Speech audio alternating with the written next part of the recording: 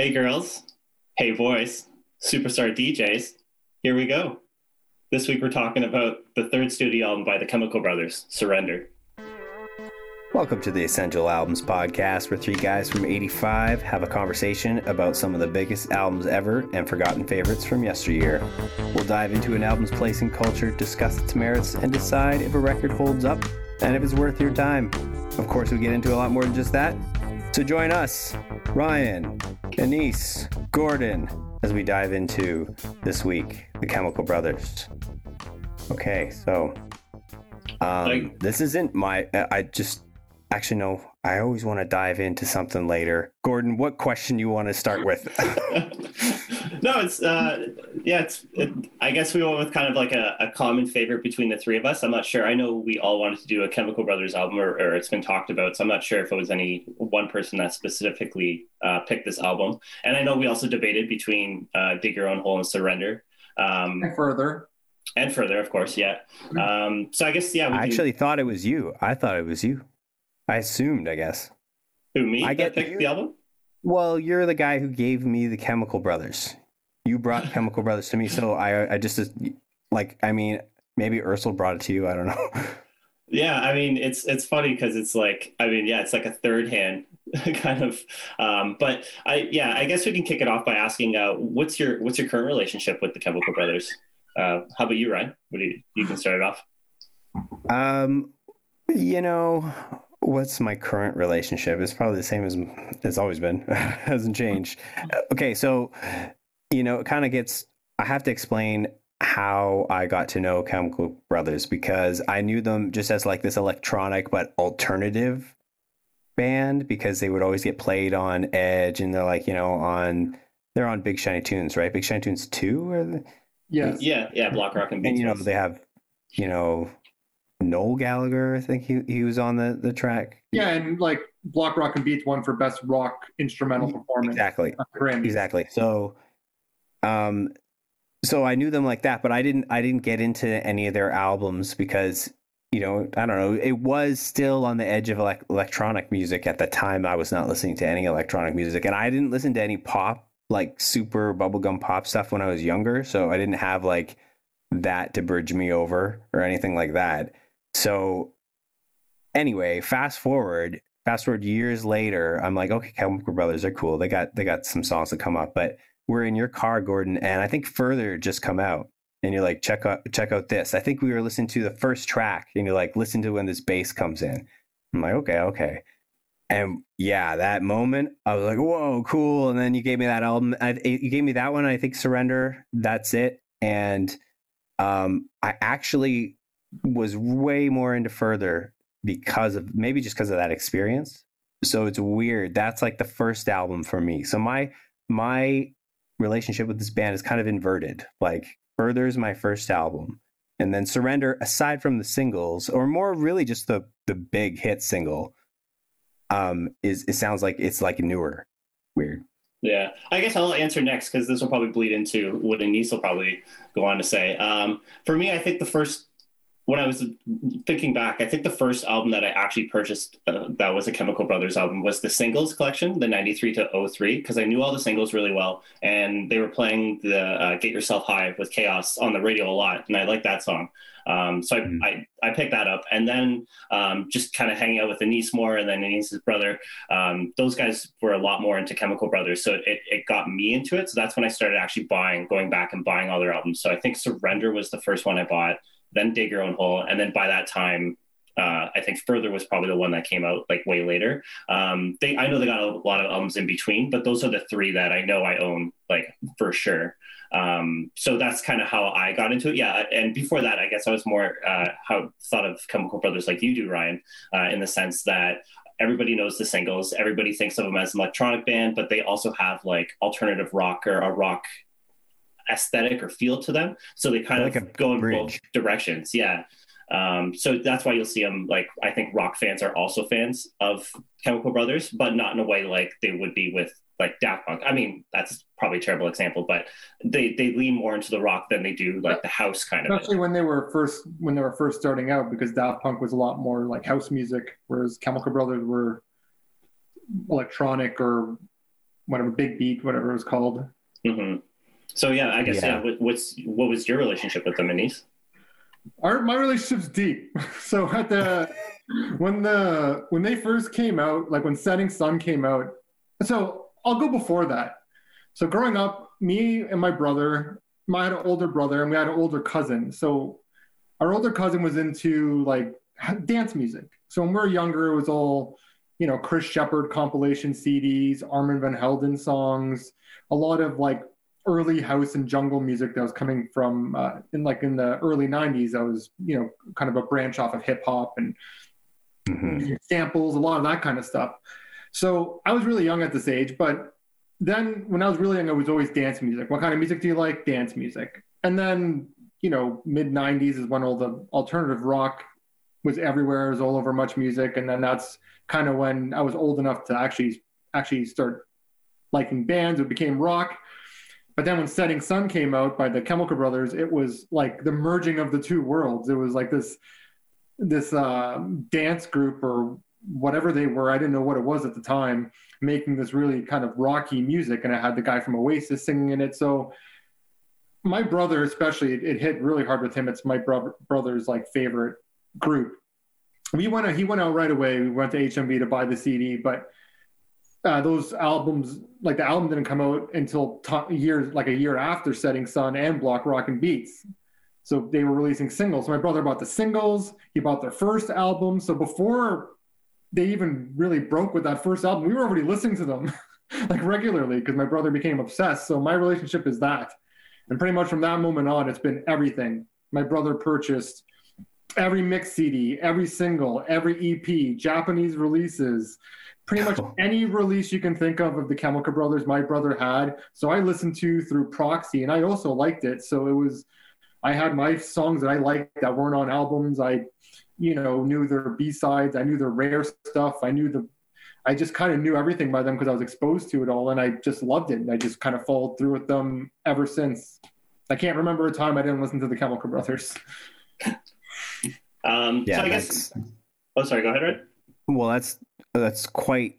That's what I kind of thought, that you had more of like a dance music kind of foundation. Yeah. So when Chemical Brothers came along, it was like I don't want to say nostalgic. You're not old enough for stuff to be nostalgic, but like, oh, that's a familiar sound. You got that, and now it was like it legitimized your initial dance music craze. Well, because it was that same year where Chemical Brothers, Daft Punk, and Prodigy all seemed to kind of hit at the same time in 96, 97. And and then even at the time, because Prodigy had been around for a while, and I remember Much Music playing old Prodigy songs, and I knew them. I just didn't know that they were the Prodigy, but I knew the songs, like No Good Start to Dance and Out of Space. So it was sort of like everything was kind of coming together at that point too, because some of these artists had been around for a while, or even Fatboy Slim. You kind of discover, like, he had aliases, and I was listening to those songs as like a 4-year-old or 5-year-old or something. My brother was playing them, and it was just a dance music thing to do, right? Seeped into my brain at like a young age. Because I mean, to compare the two, I mean, to think back during that time, like the 90s, you always had like your standard, like whatever you heard on the radio, like dance music and stuff like that. It was kind of like cheesy, but like you knew what it was. But then this seemed like a good like alternative to that. I guess maybe it's just like house music itself was an alternative to popular dance music at the time. Yeah, it was different from a lot of because dance music had like a more cheesy, like what Gordon was saying, kind of like more of a bubblegum cheesy connotation with it. Like, yeah, you have like, right. But at that point in the 90s, it was a rave culture. So this was kind of coming out of that. And it wasn't as intense as some of the hardcore raver music, but it was of the same kind of ilk. And like, yeah. I think for the mainstream rock audiences, it worked because the dance music and trance music kind of became the new psychedelic rock festival. So they were taking a lot of the psychedelic elements out of rock and kind of putting it into like electronic dance music. Because especially on Surrender, a lot of these songs sound very like 60s psychedelic rock influenced. Yeah. Even like taking from some of the post-rocky kind of flowy stuff sometimes, but with a beat. So it's really cool. So They seem like they're a bridging band. They seem like, because they have their feet in all these different camps, that different audiences can listen to them and feel at home. You know, like, I don't know, or are they known primarily as a rock band, like how I thought of them? Like, do they have a following of hardcore electronic, fans who they're considered one of like the grandfathers of like electronic music at this point? Because you have your stuff from the 70s and 80s, but it wasn't until the 90s with all this stuff where it was kind of mainstream. And there was supposed to be an electronic music museum. What is it called? Like those temporary exhibits in London this year, and it was called From Kraftwerk to Chemical Brothers was the name of the exhibit. So, oh yeah, their name is literally just so ingrained with electronic music at this point. From when did Kraftwerk start? I think late 70s. Yeah. Okay. Yeah, a lot of computer shit happened between there. And that's the thing too with electronic music. It's not like electronic music didn't continue after Chemical Brothers, because it really it blew up even more, but they're still a constant. They're still relevant. They're still releasing albums that are still great. So it's weird how they're like a pioneer and they're a mainstay. And yeah, it's interesting you call them a pioneer. Like, there were some things I wasn't sure of. Okay, like for the example, here's an example, using the term like "here we go" before a beat drop.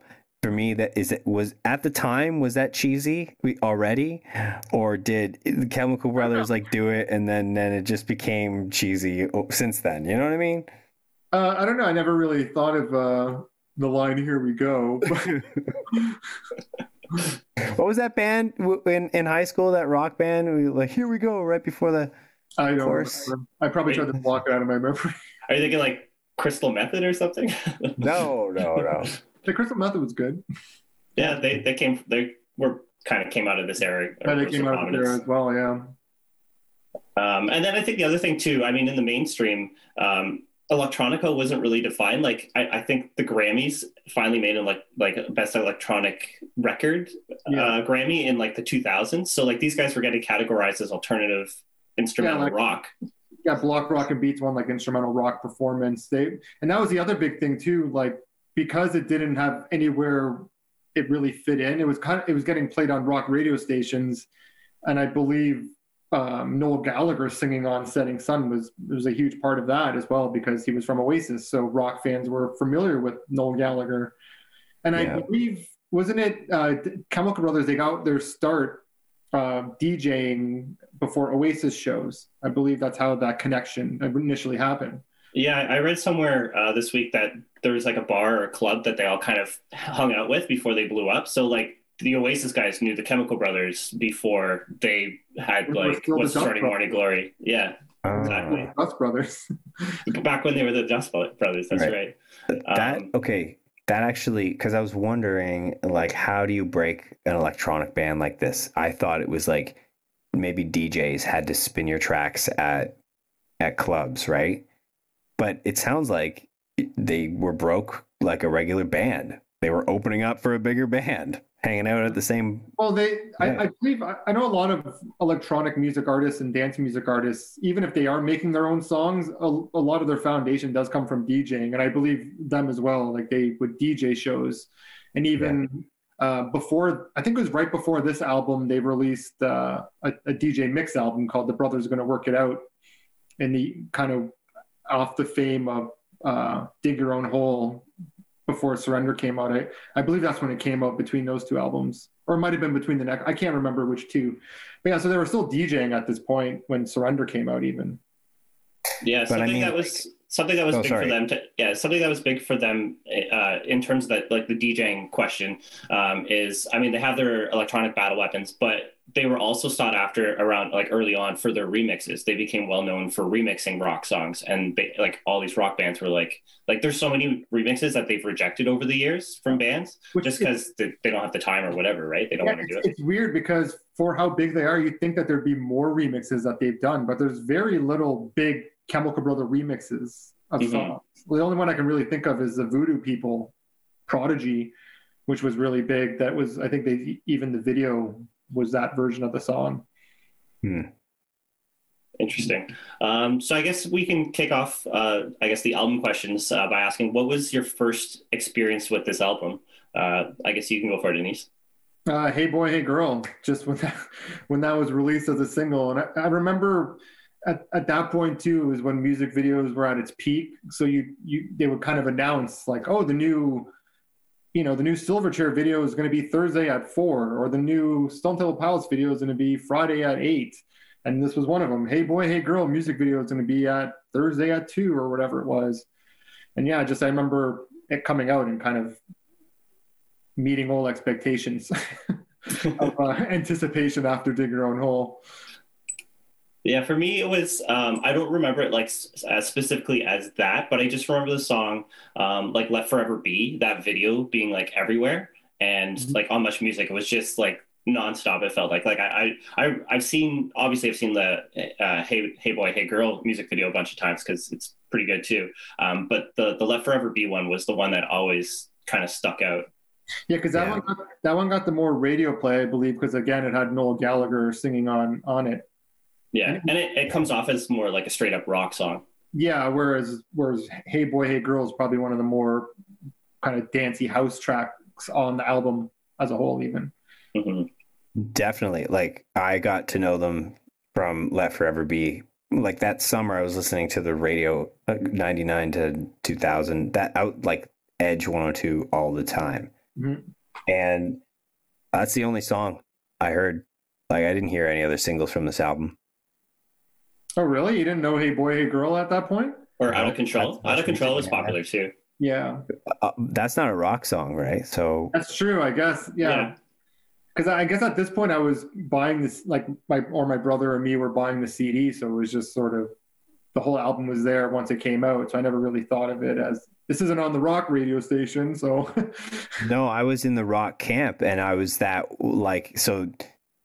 They were like this bridging band. It's like, oh, it's the rock electronic band. Yeah. So, but that's only so much of their stuff could get through. True. Yeah, and I think this was at the beginning of the download era, so it might have even been like a download of Hey Boy, Hey Girl that I might have heard. I can't even remember. Maybe it was in the video. 99? Yeah, it might have been like a download of the song.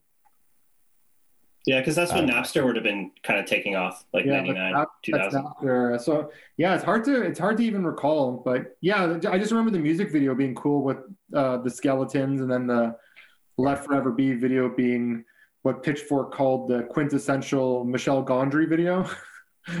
Yeah, it's pretty crazy. Like, I remember watching it and I'm like, this doesn't make sense. Like, it's just so crazy. But then after years of watching Michel Gondry videos and understanding his whole, like, what he does, it's an amazing video.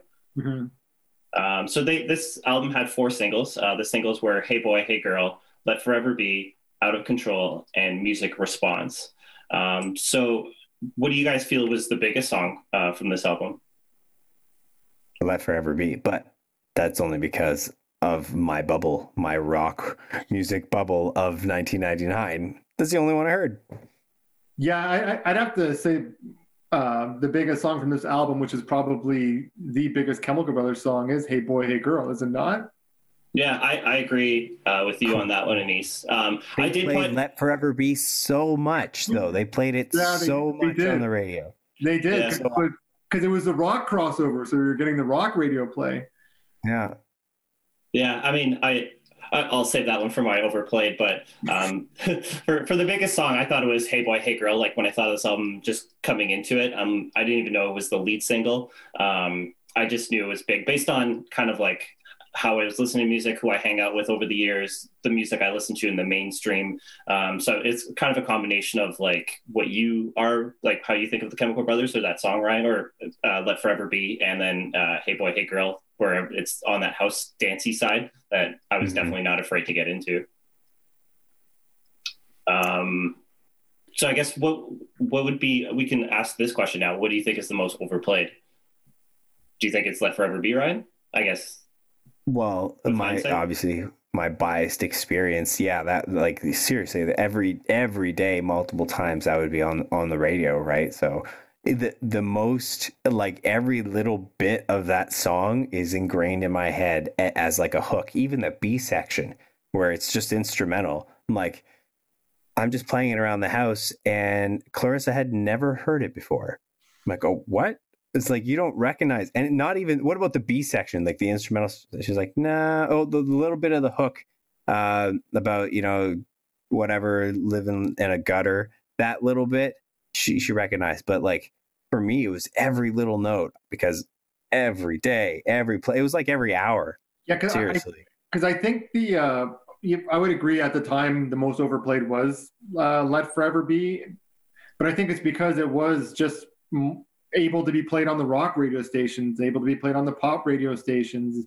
The music video was cool, so it was getting played a lot on Much Music, whereas Hey Boy, Hey Girl, it got a little bit of play when it first came out, but it was more kind of just played during dance music blocks, or, you know, Are You Receiving, when that was a show on Much Music. But it wasn't being played on rock radio stations or even pop.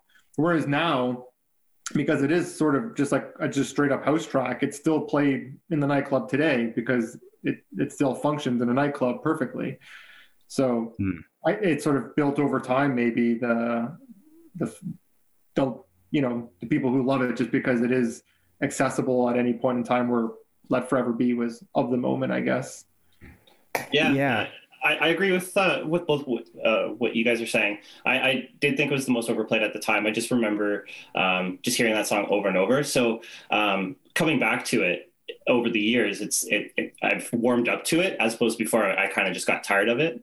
But I think it's a great track. I like how it mixed everything together. And then that video is it's based on. I did a little research on it, and apparently it's taken, the inspirations for it is from a Kinks music live recording of Star Maker, and like a musical movie from the 30s called Dames. That's where the musical or the dancing choreography comes from. So they blurred those things together and made it look old school and new school, where it's like all those like weird transitions, but then it turns into like a reality. It's like super surreal. And yeah, it's just a crazy good video. Yeah. But I do love the song too. Like, it was overplayed, but I don't know. I got into this thing, especially back during that era when stuff was getting overplayed, where I try to change the radio station or change Much Music when they were playing a song I liked, just because I want to control when I listen to it. Yeah. So I didn't really think of it. Like, I always loved like the live drums. It has like the cool, like that Chemical Brothers, especially during this era, was all just cool bass lines. And this song was, you know, one of those. Yeah. Sweet. Yeah. But sweet then it still had like the rock, like the 60s psychedelic sound to the music too. So it was great. I thought it worked really well. Yeah. And after like listening to the album, I haven't listened to this album in a while because I always go back to Further, but when it came along, I sang along the whole song. I'm like, this is a good song. So yeah. I think it is a good song. It's just, you know, if they had another rocky kind of song, another crossover song on the album that could have worked, that probably wouldn't have been played so much, because people wanted Chemical Brothers, but there was only one song they could have put on Edge. Well, because they were just sort of doing their own thing. They weren't trying to fit into the rock mold. It just, they sort of crossed over and took advantage of that. They were still building their fan base and like the electronic music, which became more of a viable genre at this point. Yeah, no, what you're saying is right, though. The flow of this album is really great. So when you do come to a song like Let Forever Be, even though the vibe is, you know, a little bit different than some of the more electronic dancey stuff, it still fits in, and you have to come along. It's almost as if they're catering to the, I know they probably weren't, but maybe in some sense, they don't let you go on too long with like the EDM stuff, like the 4 on the Floor, before giving you some break. Where whether it's like a ballad, I think there's only like 2 or 3 tracks in a row where you might have that before there's like a halftime feel or something else. Yeah, because a lot of times you'll have like a song, like you'll have a song like Orange Wedge between Out of Control and Let Forever Be, and it's almost like it's kind of filling in the gap between the change in musical style from going to the more aggressive to the more kind of hippie, kind of more atmospheric, dancey, fun vibe of Let Forever Be. Yeah, I think you need a song like Orange Wedge as a good change-up song, because you'd be going from like Out of Control to Let Forever Be, and I don't know, it might be a little too jarring. So I mean, it's a good transition or change up song. Yeah. Exactly. Yeah. And you just needed it. Like, I was very happy to have that song come on. Have like a hip hop kind of groove. Like, I like the four on the floor stuff. Yeah. To a degree, you know. I was even saying, like, with Orange Wedge, if this was released today, I almost feel like I would have had a feature on it, because nowadays, you know, they work with Q-Tip and Chaos, and they'll throw a rapper on one of the songs that have more of this sort of hip hop to it. So I guess that's a good segue into, is there an underrated track on this album, or is there a song you want to call out? Ryan? I would say that, okay, a couple things. The last track, Dream On, is amazing. Yeah. And even the secret track or whatever, like, that part should have been part of this. Well, okay.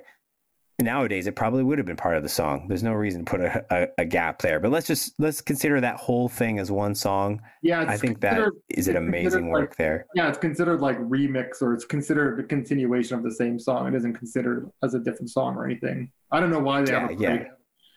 It's just the secret track thing. It's funny because I wrote the same thing for the underrated. I put Dream On. I think it's a great closer. It kind of changes it feels very like you just finished a live set, which this album pretty much functions like one of their, I don't know if you've ever watched any of their live sets, but it very much functions like this album. Songs bleed into other songs. They, you know, will slow stuff down, have big build-ups, have the big kind of epic in the middle, and just Dream On kind of comes in nicely. It kind of reminded me of like Smashing Pumpkins vibes almost. Yeah. The arena rockness of it. Actually, I remember when I first heard it, I'm like, is this James Iha? Like, James Iha? But yeah, no, I agree. I can see a lot of people skipping this track because it is it's long, and you know, it isn't as in the same sort of big beat sound as the rest of the album. You got that weird break in the middle. At the end. Yeah, but no, I think it's a great track.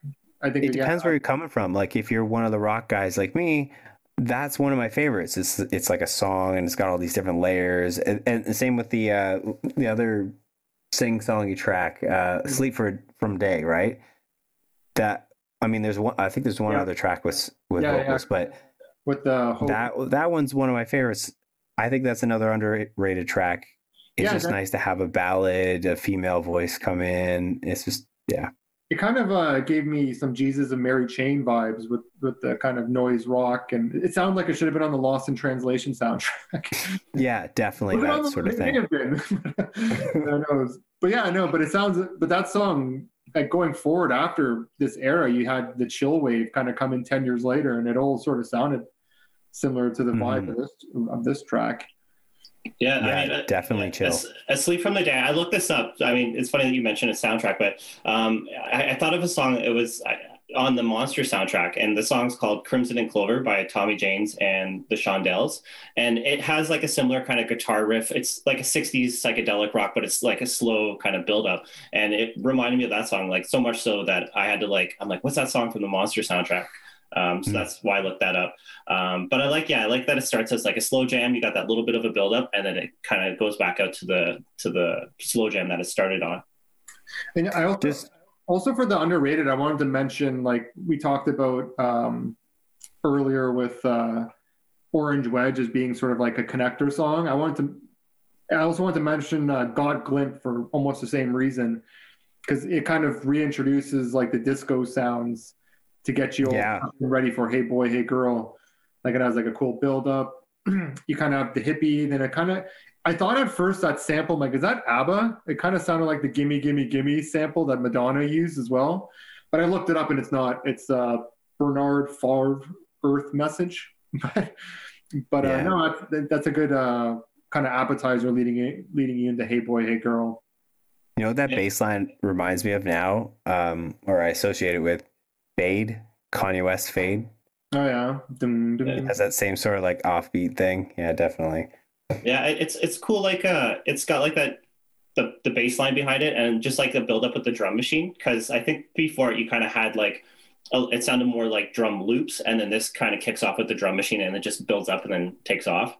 So yeah, you're right. It is, in my opinion, or I agree with what you're saying, Anis, that it is a nice track to go before Hey Boy, Hey Girl. Yeah, because at that point, like to get into the structure of the album, you have like the Sunshine Underground, which is their longest kind of psychedelic. It's almost like they sort of wrote it to be played at festivals, and it's something they kind of lean into more. Like I found the Sunshine Underground sounds like something that'd be on Further or on Geography or something. But then then you go to Asleep, the one that Ryan mentioned, which is sticking with the psychedelic but a lot more chill, and then Got Glint builds it back up to Hey Boy, Hey Girl. So the album just sort of, it knows how to play with the listener to make it. It's such a sweet way to bring that back in, bring that beat back in too with Got Glint. I don't know if you guys, you've probably been listening to that song longer than me. If you can remember the first time you heard it, because it starts on the end of one. It doesn't start on beat one with the bass line. So if you don't know that ahead of time, you have no idea. It sounds like you start on one, but when the drums come in, it's like your whole frame is shifted. I just love that little trick. It just immediately gets you back in. It's not like they just started the beat going again. Okay, here we are. They made sure it was smooth. Mm-hmm. Yeah. One last thing before we move on from Asleep from Day. Did you guys notice? It's another case of the cave tambourine. No. It's another case of a tambourine in this time a giant cave. Like I'm noticing this more and more. For our listeners, I promise next week I will get to the bottom of this and find out where the cave tambourine started, because this is like through pop music for, 30 years. Yeah. I don't know what to tell you, Ryan. It's got to be an answer. I like that you keep bringing it up, though. You mentioned it in there, and you first mentioned it in the No Doubt. I'll mention it every time I hear it. For my underrated, I had Sunshine Underground, just because it's this week when I kind of listened to the albums in order. So this week, when that song reminds me of Dig Your Own Hole a little bit. Like the last two tracks on it feels like it could be a cousin of like Where Do I Begin and My Private Psychedelic Reel, which is how Dig Your Own Hole finished out. It's just longer. It kind of builds up. It doesn't, if I think it serves kind of as two functions where you got like the classic, or you have like the house stuff, but then also it doesn't betray, like if you like Chemical Brothers' older stuff, it doesn't betray like that audience. It kind of brings them on board with that song. It's just a good vibe song to work to. Yeah, it's a great song. I find all those like longer, more psychedelia songs is like what they want to be doing, because it's been something that's been prevalent since the beginning and something they kind of lean into even more now. And it seems like whenever they get a chance, that's what they do. And I believe a band took their name from that song, the Sunshine Underground. There's a band named the Sunshine Underground now. Oh, really? Yeah. I thought that sounded more familiar than just the song. Yeah. I'm not familiar with any of their songs, but they're a band that exists. So what's one thing about that song I got to mention, though, because I was listening to it just the other day, and there's like this really loud like filter sweep sample about like 2/3 into the song. Like I walk out of this room, go into the other room. I had it on pretty loud. My cat's just standing there with like hair all up his back. He's like freaked out. Like, I don't know what the hell happened. With a lot of the sounds on a lot of these songs, my cat was kind of freaking out, or he put her head up and look around and everything. He was kind of going nuts for a lot of these noises. It's pretty funny. Yeah, it's album produced by dogs or something. I mean, I have noticed that though, like this album, or well, all their albums kind of have like weird noises and like sometimes like high pitched frequencies. Generally, I listen to a lot of music on headphones, but if I listen to it at home, like I'm sure my dog would probably be going nuts. Yeah, because even like when I was trying to, say like parts of songs I liked, I'm like, what do I even call that? Like alien noises or weird? Like, how do you even refer to it? Like, I really like that alien noise sound in that song. Or I know it's funny. So I guess we can kick this off by asking, what's your favorite track on this album? Me? Go for it. Whoever wants to go first. Yeah. Okay, sure. I'll go. I have to go. What I listen to the most, what I go back to the most is the first three tracks. I just love how they all kind of go into each other, and it ends with Out of Control. I'd have to say Out of Control is probably my favorite because it sort of builds to that moment. And I love that bass line in Out of Control. but yeah, those first three tracks, Music Response, I love it. It's probably one of my favorite opening tracks. You have it introduces you to like their big beat sound and the bass lines that you're going to hear all throughout the album. Yeah, Under the Influence. It just bleeds right nicely into Under the Influence, which I believe was one of the electronic battle weapons leading into the album. Yeah, it was. And yeah, this is where I put like love that high pitched sound in that song, like the alien noises. Like I don't know what that is, but yeah, and then it crescendos finally to Out of Control, where it's like the most aggressive. I love that bass line. Bernard Summers' voice fits perfectly with the Chemical Brothers on this one. I remember even reading Peter Hook saying that he's jealous that he didn't write this bass line for Bernard Summer to sing over. And you can actually find some cool live versions of that, because when New Order toured with Chemical Brothers, they would perform this live, and it was cool to watch. But yeah, that's probably my favorite track is Out of Control, but it's that 3-song run to open the album. Yeah, I pretty much agree with you, Anis, on that 3-track run. The track I had was Under the Influence, mostly because going into this album, I hadn't heard that track before. And then when I put it on, I was like, oh my God, this is an amazing song. Like the intensity it builds with the constant drum loop with the bass pulsing behind it. It's like you just have so much anxiety hearing that. And then when it bleeds out into like Out of Control and you just follow that for 7 minutes, it's awesome. And then the other good thing about that 3-track run is like, it just flows so well together. So by the time you get to Out of Control at the end of that song, you've already listened to like 18 minutes of the album. Yeah. And I will say for Under the Influence, when I would DJ, that was kind of the perfect track to play, because if the dance floor got full and you played it, nobody left the dance floor. Everyone was just sort of in the trance of just sort of dancing to Under the Influence. Oh, that's nice. Yeah. They done. I have a weird answer for this. Okay. I think the song that I like the most is the last track, like as a work. I don't know like how often, I don't think it's my most listened to, but I just like appreciate it the most. And probably to help explain this is like my favorite tracks are not the dance tracks. Those are the ones I 30 seconds in, I'm like, okay, eventually something else is going to happen. I would understand if I was at the club, if I was dancing, or if I was not actively listening to it, it depends on what you're doing. So my favorite tracks are like Dream On, Surrender, Asleep from Day, even Let Forever Be. I really like, because it is a well-written song, even if it's been played a million times. Yeah. But you guys both mentioned Out of Control, and that's like one of my least favorite songs on the album. And the reason is I just don't like the singing, especially in the first verse. Like the verse singing, like it's not like there's so much of it's that's not in key. So do you? I don't know how I'm supposed to feel about it. Am I supposed to just feel weird and uncomfortable listening to it? Like, what the hell? So do you hate New Order? No, I get it. I just don't gravitate towards it. Towards it.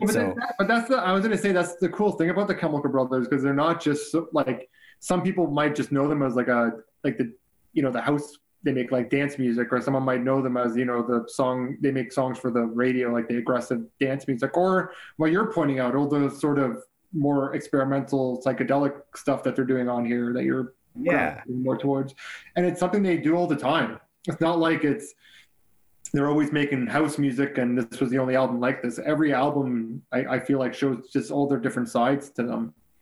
Yeah, I mean, just to kind of contradict what Ryan was saying, I had friends growing up who like preferred the dance music or that house, that kind of stuff. So when they heard like the album version of like Hey Boy, Hey Girl, they're kind of like disappointed that it's like building up the way it is. And then the final minute where it's like a club beat, that's the part they love. So they would often try and find like an extended mix or a remix of it just so they can have that part of the song.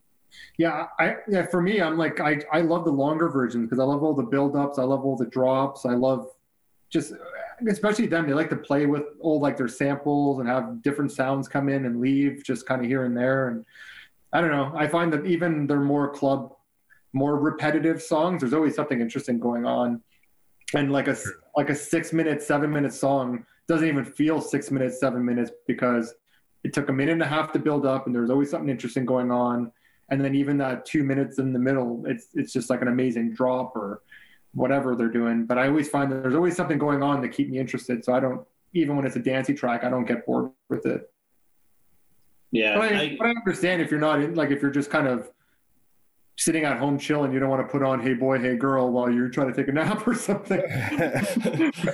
Yeah. It depends what you're doing. And I'm not really, that's why I'm curious. Cause like I didn't have a dance music, like background, like I didn't listen to it, but Gordon, you seem to be sinking into the dance music easier than me. Did you have a dance music background at all growing up? Was there a period where you were listening to dance music exclusively? I would call it exclusively, but it was definitely something I always enjoyed listening to. I guess a lot of the music I was hearing like around that time would have been like Energy 108 or like the popular dance stuff at that time. So like, yeah, Ace of Base was obviously popular, and like you can go on and on with those kinds of groups. So I was always welcoming dance stuff, house music, and that it's always good to me. I mean, I don't really, when I'm listening to music, I don't dive into the lyrics unless it's like a singer-songwriter kind of thing. So music where it's like just like beats and stuff like that, I'm on board for. So growing up, I was on board for having that kind of a mix. But if I'm listening to this album, I would think it's almost like a crime to not play Hey Boy, Hey Girl while listening to this album. Right. It's a requirement, I think. Yeah, and for me too, like I like dance music. Like my background growing up listened to dance music a lot. My brother's huge into it, but even for me, they're so much different than a lot of the dance acts, just because there is so much going on. Like with just more of, like, not that they're unique and there's no other groups that are making music like this. I think it just functions more for the fact that some, like Ryan, you're saying you don't like the dance tracks, but you still find songs you like on here, that they are just doing so much different stuff. They aren't just very one-sided. And even growing up, the dance music I liked was always sort of like that, because even like Daft Punk coming out was all sort of, it seemed very punk, like a punk way of doing dance music. People like Chemical Brothers and even Fatboy Slim and Armand Van Helden before that, and I was more gravitated to those kind of, the choppier and the more aggressive and the more alien noise type stuff. Yeah. Now here's an interesting question. Like on Further, I dig the dance tracks more. Like I don't skip as much. So is that because at that point they had balance these elements a little bit more as opposed to separating them in different songs? Well, at the beginning they were very like, it was called big beat. So there was a lot of bands coming out of England, like Chemical Brothers, and there was like Lion Rock and the Propeller Heads. They were making this like break beat, big beat. They were calling it music. Fatboy Slim, another one. Whereas, you know, that sort of like the break dance sort of drums in the song. Yeah. Mm-hmm. And then with this album, they seem to have been, it's still a very much big beat sound through the whole thing, but they were kind of getting away from it at this point, because it was sort of, it was very big in the late 90s. You know what I mean? So at this point, it was kind of dying out, because you were even hearing it in like pop music. You would hear kind of break beats and pop songs and stuff too in the late 90s, early 2000s. So yeah, Surrender. And then after Surrender would Come With Us, they sort of lean into the kind of Hey Boy, Hey Girl, sort of more dancey electronic stuff. But yeah, later on, you kind of lose the big beat in their music. It's still sort of there, especially in No Geography. It sort of makes a comeback. But yeah, for Further and what is it called? The Echoes, Enter the Echoes. What was it called? Born in the Echoes. Yeah, Born in the Echoes, yeah. On those two albums, I feel like they lose the big beat, break beat kind of sound. It kind of comes back around on No Geography. But yeah, it's more sort of electronic. I don't know how to even explain it. Yeah, no, I mean, just to add on to that, I think like on the album before that, Dig Your Own Hole, like It Doesn't Matter, track 6 is kind of like a good example of like their breakbeat and how they used it. I think the best example, I think, of a breakbeat on this one would probably just be like Under the Influence, because everything else is more, it's a lot more layered and stuff like that. I don't think there's any like real breaks on this album. Yeah, not as much as the early. Yeah, not as as the first two, I guess. So just to throw in a couple other things. So this term breakbeat is confusing me. Big beat. Big beat, breakbeat, big beat. Well, a breakbeat is like a. It's like the stuff that Fatboy Slim, and they were all doing, that breakbeat. It's like a little busier, often not straight up. It's often not straight up 4 on the floor, right?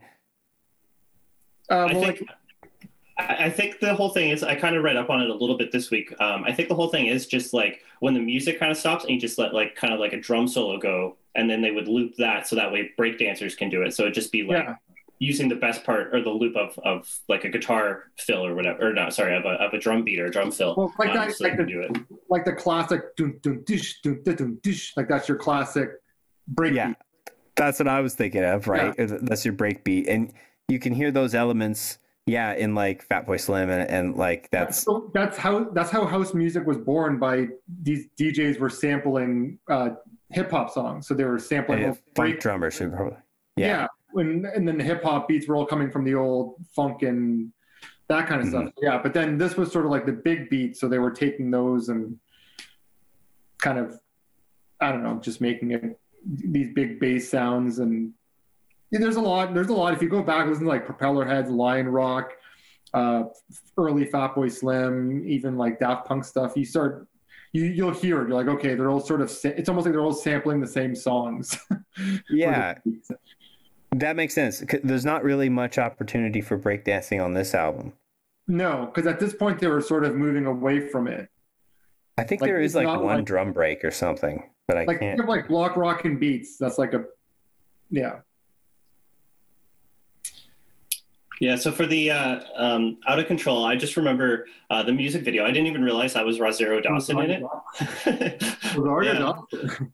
Yeah, she's the one that's like. Do you remember that video, Ryan? Where it's like riots. Looks like it's in Mexico, and then it turns out it's actually like a soda commercial. But then it's actually in a riot that you're watching the soda commercial. So it's like eating itself, I guess, or gross. And then I also remember a good, I don't know if I guess it's probably a needle drop. It's been a while since I've seen the movie, but I remember it being in the beach when they have to go back to the mainland to get supplies. I don't know if you guys have seen that movie, but it does a good job at making the mainland seem like it's infected and dirty and it's not paradise. And they're just running around pretty much to this song, trying to get like water and whatever supplies they need, medicine. Yeah, I remember watching that movie, but I don't really remember much from it. I remember the scene where it's like a video game. I don't remember much else. Yeah, I mean the movie's kind of it's not great. It's a very so-so movie, but the soundtrack's pretty good on it. I don't remember exactly what happened, but I remember they sort of it's almost like a remake of Apocalypse Now. They stole a lot from Apocalypse Now. If I remember correctly. But, yeah, I would say there's a lot of references to it. Everybody calls it the what was it, like the Mist, Leonardo DiCaprio's Mist, because he was like pretty hot at that point. Yeah, at his peak. So I guess the next question we can ask is there a song that you guys skip? I know it's 11 tracks and we're talking about how great this album flows. But if there was one track that you had to pick, what would it be? I'll jump in. I'll say this is a no skip for me for just how the album flows. It is a shorter album. And for me, the times where I generally throw it on, other than being like, obviously if it's a more of a party atmosphere, I'm going to throw on certain tracks like Under the Influence or Hey Boy, Hey Girl. But generally if I'm listening to the album, it's when I'm at the gym, it's when I'm driving, it's when I'm in a mood where I'm just going to throw it on, not have to think too much about it, hit play, and it kind of takes me on a journey. Like I was even saying to my brother this week, this is probably like one of my top 5 albums for when I'm doing cardio, because it's sort of like the perfect throw the CD on, and it has like nice builds and longer tracks and stuff that would help you when you're trying to, not focus on how much your body's in pain. Which is funny because they went on to do a song for the Olympics that was played during the velodrome, during the indoor biking. So yeah, no, for me it's a no skip. No skip album. No skipper. Yeah, no, Never. I mean, there's not even a part of a song. No, I have to say, like, because since I enjoyed, like, the first 3 songs are like my 3 favorite. Once those are played, I'm pretty much like locked in. It's gonna just play through, because at that point you're 20 minutes in, you're almost halfway through the album. So then you can just settle in and let it play out. It's a good point. But you know, for me, once I get to like Orange Wedge, I'm like, okay, cool. I got like a break from the EDM stuff, and then it's like, okay, Let Forever Be. Okay, it's a pop song. I know this. And then we have the cool psychedelic Sunshine Underground, and then we have another nice song where, you know, this is singing ballad, Asleep from Day, and then Go Glint comes in. At that point, I'm kind of like, I don't want to go back. So I like the intro to it. I'm like, okay. So I give it a few, like, I don't know, 30 seconds or something. And then I'll be like, okay, I see what's going on here. So if I skip that, but then the next track's a hit. So it's like, maybe I'll settle there. You know what I mean? I don't know. It's just, I was in a zone. Sometimes I don't, there's good things and bad things about having an album like this. You got to be careful. Yeah, but you bump someone right out of it. For me, if I'm throwing on the Chemical Brothers, I know what I'm getting into. It isn't like a surprise, especially when it's an album you're revisiting. You know, like if I'm in a mood where I want to listen to stuff like more akin to like Sunshine Underground, Asleep from a Day, but still have that electronic vibe, I'll throw on an early M83 album. That's interesting. Yeah. I was thinking like Sunshine Underground has a lot of those M83 vibes, and that's what I'll go to as well. Yeah. But for the dance tracks, I like Furthermore. I think probably because they just have a little bit more of this stuff, a little bit more of that flowy psychedelic stuff spread in throughout the dance tracks. So was Go Glint the only one you skipped? Because you said no. Okay, so like I might skip Under the Influence. Oh, yeah. I might. I mean, based on everything that you described, the cool sample rhythm, but it's like, you know, just like constantly that thing. It's like, that's cool. That's a cool thing. And I'll get it if I'm dancing. But if I'm not doing something else, like playing video games or cleaning the house or doing something, you know, I don't know. It's not like an active listening sort of thing. I don't know. Do you guys actively listen to the dance music? Like, don't you have to be doing something else? Well, it depends what mood I'm in. Sometimes if it's like a Saturday and like, what do you mean by actively listening? Because if I'm like, you know, just cleaning the house or something, it's not like I'm focusing on the cleaning. I'm trying to actively clean while I'm focusing on the music. It's true. I'm trying to do the opposite. I'm not trying to focus on the cleaning while ignoring the music. Right. Okay, what about like this? Would you ever sit with headphones? Like sometimes I'll just sit with headphones and put on a song that I really like or some album I really like. Yeah, because like as much as I do it as much as I would do with like putting on Tool and laying back in bed and listening to a Tool song as I would putting on a Chemical Brothers song and listening, because to me there's no sort of difference in the energy that's required. Like some of those Tool songs that have the huge builds and the huge rock out moments, probably best suited for being in a mosh pit or doing something active. But the amount of, if that was the case, then I would never listen to energetic music. And for me, dance music has just always been there for me. Like and electronic music in general. And there's enough on this album where it isn't like, yeah, sure, maybe if I'm studying, if I really want to get jacked up at the beginning, I can put this album on and it gets you all jacked up at the beginning. And then by the time you're settled in, it's more vibey. But I don't know. Everyone's sort of different, I guess. Mm-hmm. Yeah, based on what you're describing, Ryan, like based on everything that you kind of said about what elements that you like from this album, I can understand why you would say like Under the Influence is probably the track. It's probably the most repetitive. Yeah. Well, it's got that like hook is really cool. That like I don't know how to describe it. Like the alien sound is really under cool. The influence, like where it all like kind of slows down. I just hear the drums and I just want to bob my head. Yeah, so there's cool moments to it, but like another type of song where I might just listen to it and not be cleaning the house or something.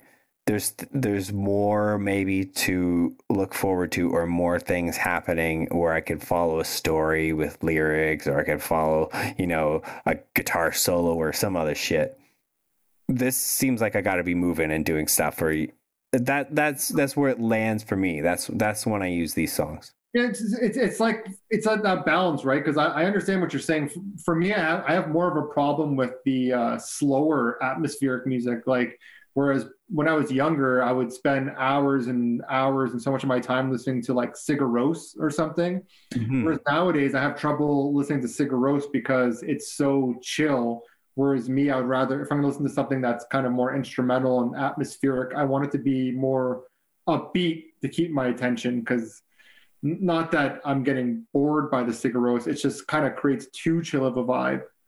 Whereas Right. Chemical Brothers more on my pace, or something that's like if it's rocky, it's something like Mogwai that has kind of big moments. But it's not that I'm opposed to the other stuff, because I still enjoy the more chill bands. But for me, I'm just more drawn to the more energy of that a band group like Chemical Brothers would provide. Yeah, it would be a hard album to maybe put on at a party. As good as it is, there's spots where it drops right down. And that's not really what you want usually at a party. Yeah, but what I was saying is put on, like I said it to you guys earlier this week, like just put on their set at Woodstock from this, because it's from this era, like after this album came out. So you pretty much got those first three albums played in live form. And it's almost like you kind of get it. I remember when Woodstock 99 first happened, and me and my brother, we had pay-per-view, we were recording all the live performances, looking forward to, different people and stuff. And I remember my parents had these friends come over, and the guy was a musician, producer, he has like a recording studio. And I remember him being like, Chemical Brothers, when they were on, he's like, I love these guys. They're just behind computers and they're pressing buttons. He's like, you know what? He's like, they're just turning up and down volume knobs. They're not doing, he's like, but they're like such good producers. And he's like going off. And I'm like, wow, this like, at the time I was a teen, like not even a teenager yet. And I'm just like, man, this like 45-year-old guy's going off on the Chemical Brothers. So I don't know. It's just, it's different people, I guess, gravitate to different things when it comes to music. But I just like the more energy, upbeat.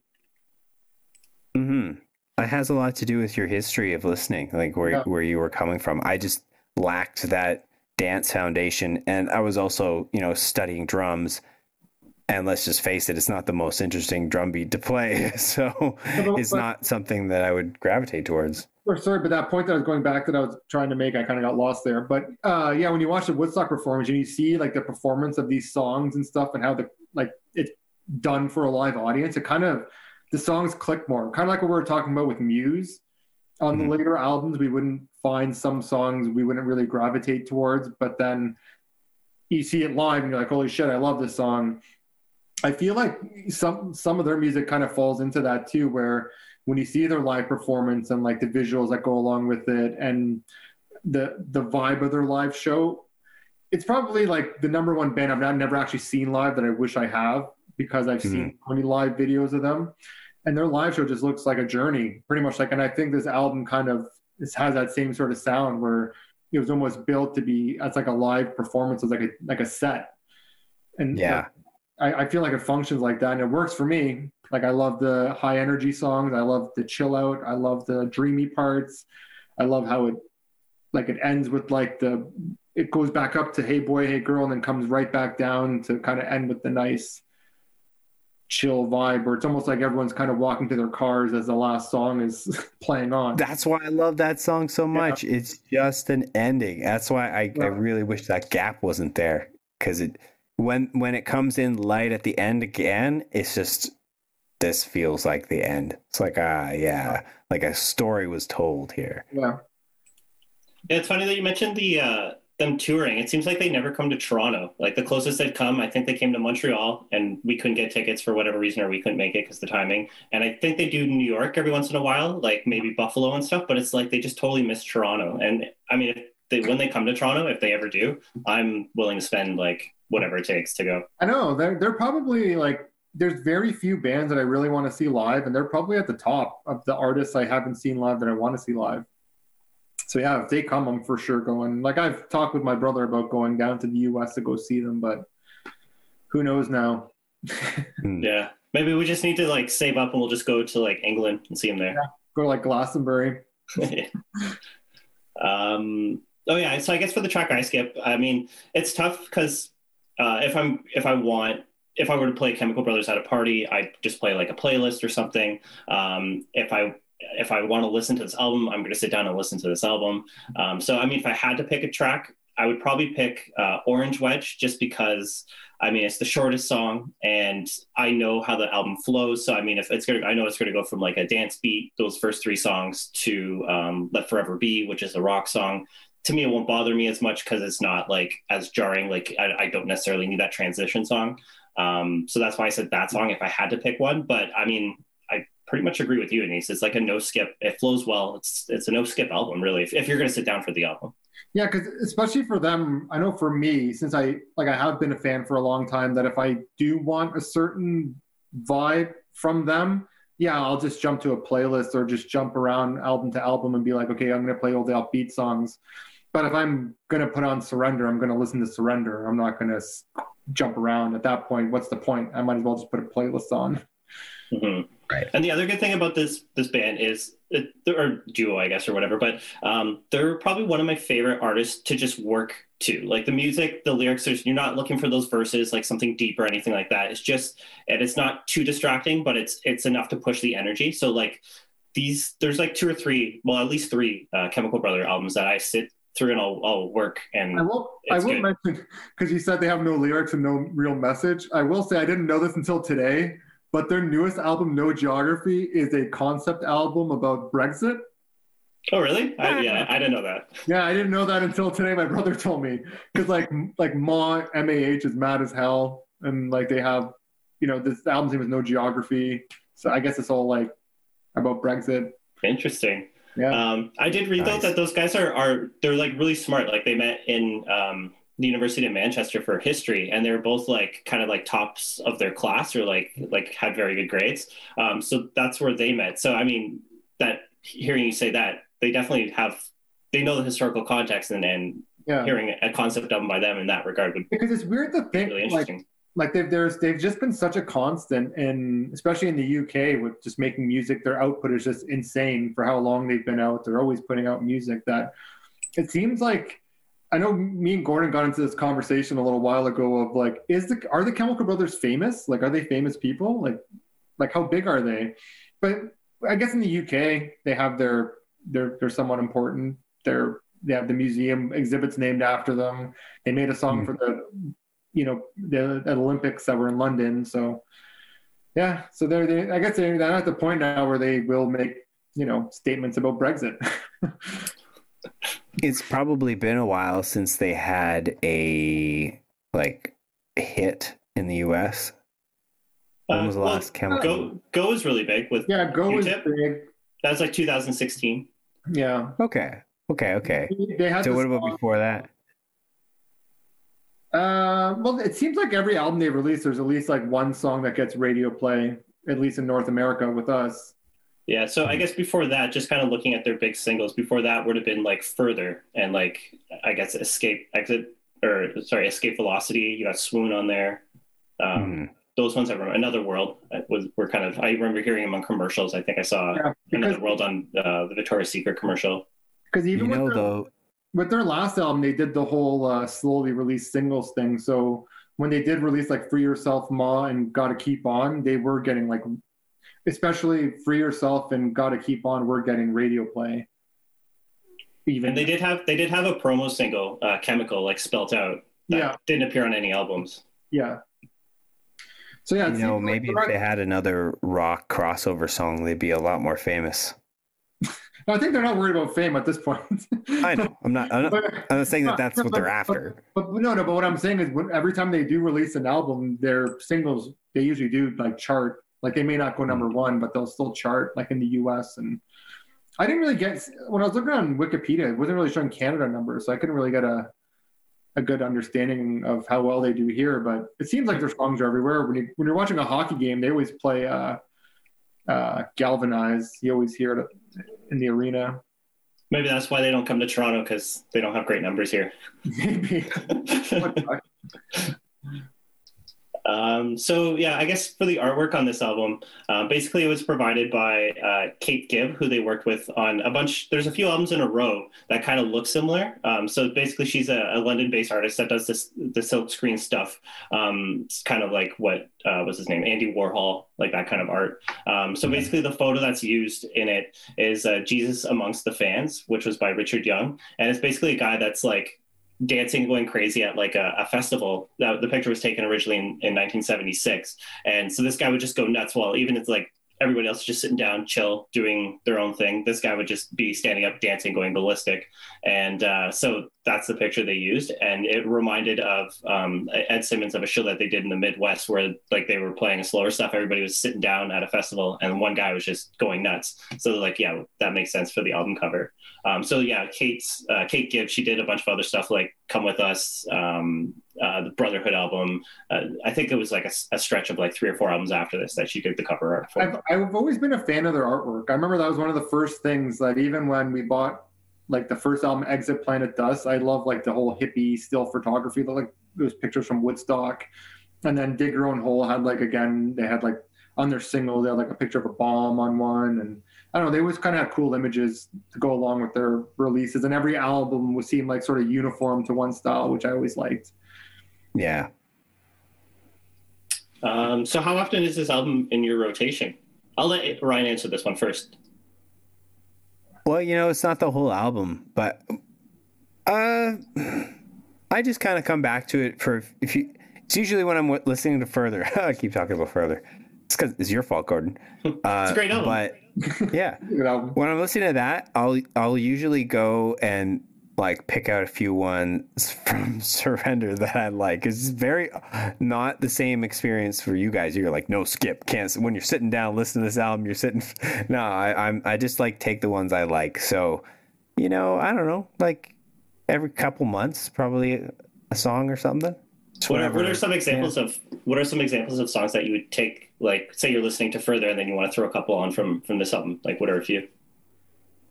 I would go. I really like the girl's voice. You know, what the heck is it called? Sleep for Day, from Day. Yeah. So, like, and that kind of reminds me of some stuff on Further. So, like, that's one that I'll bridge over to. I'll say that's Hope Madival from Maisie Star on the song. Good to know.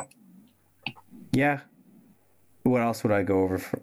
It's just interesting because I'm actually seeing... Orange Wedge is one of the ones. It's like, it's weird that you mentioned that as a cut for you. That's one of the ones I'll go over for this album. It's funny because it seems like Ryan is more so like just into the more experimental stuff that they do as opposed to like what they're known for and what most of their fans go to them for. I'm listening. I'm like, what kind of vibe is Ryan trying to create here? Well, I think it comes down to like that whole active listening versus passive listening thing. If a song has, I'll gravitate towards stuff where I can actively listen to it, where there's like, you know, like lots of information in the music, like stuff's happening, moving, there's section changes, dynamic shifts. Not to say that doesn't happen in the more club tunes, but the wait is longer and the build is a lot longer. So yeah, see, that's the whole thing with like house dance music. It's all about like the patience. And yes. Like it's even that SNL skit where it's like waiting for the drop, and then like like a 4-minute video, and the guy he's about to hit the button for the drop, and he's not hitting the button for the drop. But that's what it's all about. Absolutely. And when you're at a rave and everybody's like going and everybody's feeling that, and when it finally drops, yeah, holy shit. But when I'm sitting like listening to headphones and like reading or something, it's like, well, actually, if I was reading, that'd be okay because I'd have something to read. But if I was actively listening to it, I'd be like, it's coming. It's coming. I feel like you just don't have the right moments. Like for me, like to jump on that question, I listen, this is probably one of my top like 3 albums I throw on when I'm doing like cardio. It's probably like this, along with Daft Punk's Alive and Something by the Prodigy, because like those, like this is like perfect for, you know, I want to get an hour of cardio in, I can just throw this on and I can just run for an hour, bike for an hour, jump on the elliptical for an hour, and it kind of takes you through all the emotions. You can take breaks when the album slows down, and you get the extra energy when the album builds up. So it's perfect for that. in my old age, it's good for that when I'm not going to the dance clubs as much anymore. But even just the drive, like this is a good one if you're on like a long drive and you kind of need something that's gonna, that's constantly changing, constantly doing something different, but still up tempo so you don't fall asleep. Because I remember when I was driving up to Sudbury, I listened to this album just because I knew there was going to be, and I downloaded, that was, I think when No Geography came out too. So I downloaded a bunch of Chemical Brothers when I drove just because it was perfect music for a long drive. Yeah, it does sound like it because of the flow of it. Yeah, if you're driving or doing something where you have a whole hour, yeah, it does take you through a nice little trip. Yeah. But I would be afraid of falling asleep at the end there. No, it's funny because I think I own the CD, but I couldn't find it. So I think it's still in my car. So I totally agree with what you're saying. And he said it is a good driving album. Or maybe, Ryan has it. I'm not sure where it is. I got to go through my boxes. I have like every CD we've been talking about, but I just have to go through my boxes in the basement. I have no use for CDs anymore.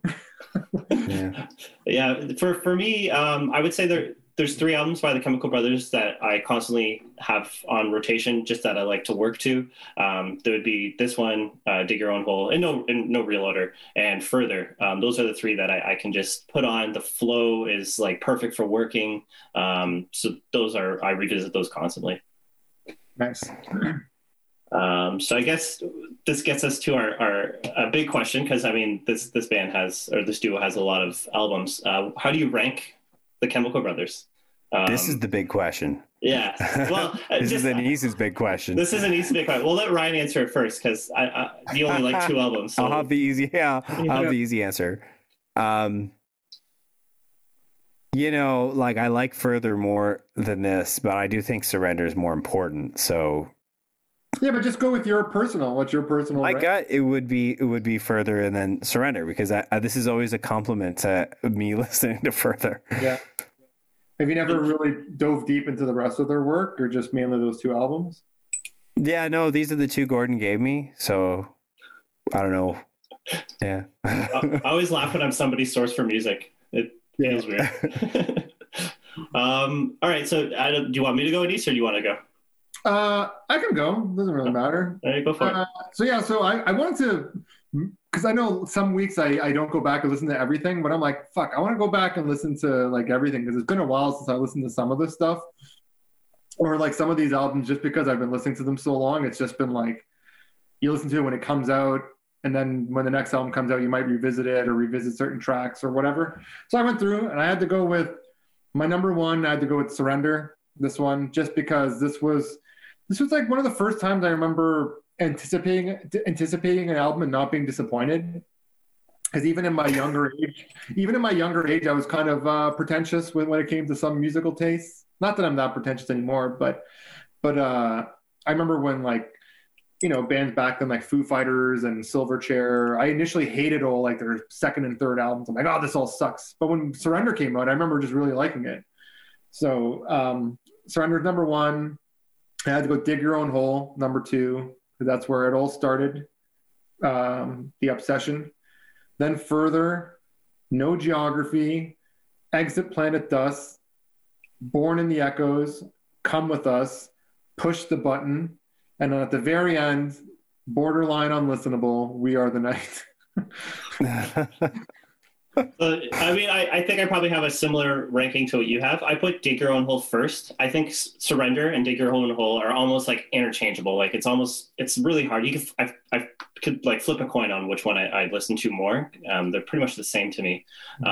So I did put Dig Your Own Hole as first, Surrender second, and then Further, as mentioned before. Those are my favorite 3. And then the 4th one, I put Exit Planet Dust. It has kind of like those. Well, it's a great first album. Has some classic tracks on there.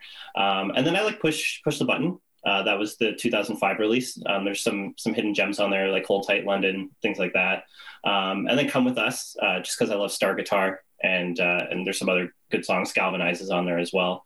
Then I had No Geography, which was their newest one. I thought it was a pretty solid album. It gave you a good mix of kind of what's popular today and some classic kind of Chemical Brothers stuff on there. Then I had Born in Echoes, and I finished out with We Are the Night.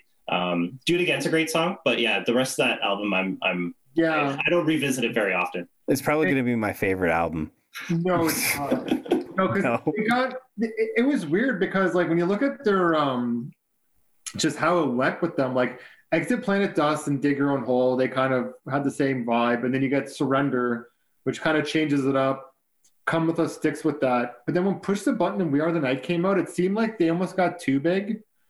It's almost like they were working with too many. They're working with people, making songs for. It's almost like they were trying to make songs that still sounded like them, and I don't know. Just It's Kind of the fame spoiled it. and then it's like with Further, it's like they just restarted over. They're like, okay, they released the greatest hits, they did all this stuff, and then they released Further and then Born in the Echoes. And I think No Geography is even great. I have a feeling over time, No Geography might even move up in my rankings, which is crazy to say for a band that's like, I don't know, like how long has it been now? Like 25 years in or whatever they are. It's crazy. Yeah, I mean, I wasn't sure if No Geography I like a lot, but I wasn't sure where to put it on the list due to like maybe like a recency bias.